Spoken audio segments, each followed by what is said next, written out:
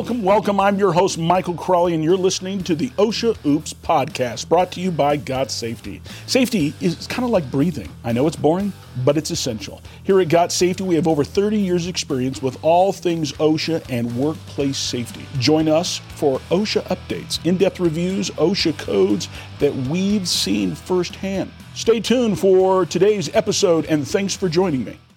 Hey, this is Michael with OSHA Oops again. Let me show you how to save $9,000.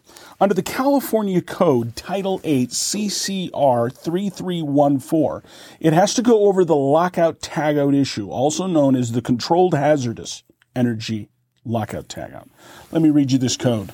The control hazard energy for the cleaning, repairing, servicing, setting up, and adjusting operations of the prime movers, machinery and equipment, including lockout tagout, hazardous energy control procedures. A hazardous energy control procedure shall be developed and utilized by the employer and the employees when they are engaged in the cleaning, repairing, and servicing, setting up, or adjusting to the prime movers, machinery and equipment. 2.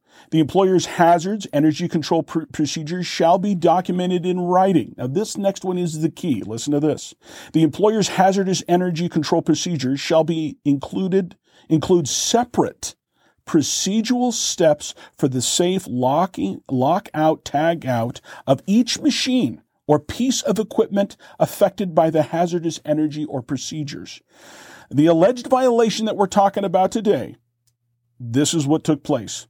The employer did not have a separate written procedures for the safe lock and tag out of one of their, it's called a cake depositor machine. And in this kind of a thing, the company built this machine or had this machine, bought this machine in some way, had it at their facility. They created a lockout, tagout procedures that were general amongst all the different machines there. Shut the breaker off, do this, but they didn't label them. Sometimes what you find is in your shops that you have a lot of machines that the lockout, tagout procedures are the same. They're disconnected the same way. Don't make the mistake by labeling one procedure for all of them. You need to have multiple forms with the title of the machine and those 2 or 3 or 4 steps, however many steps there are. If they're all connected to one machine, you must have all the different steps.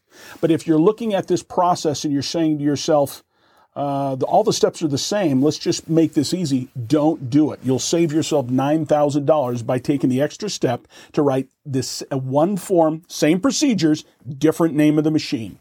Make sure you do that and get that down. If you got any questions regarding this or you need help with your lockout tagout, why don't you go to gotsafety.com. Would love to help you and give you what you need so you can save the $9,000 big ones. We'll see you next time. Okay, that's it for today's episode of OSHA Oops, brought to you by gotsafety.com. If you've enjoyed yourself, please leave us a 5-star review on your podcast platform of choice. To learn more about safety services we provide, head over to gotsafety.com and check us out. Thanks for joining me, and we'll see you next time. And remember, stay safe out there.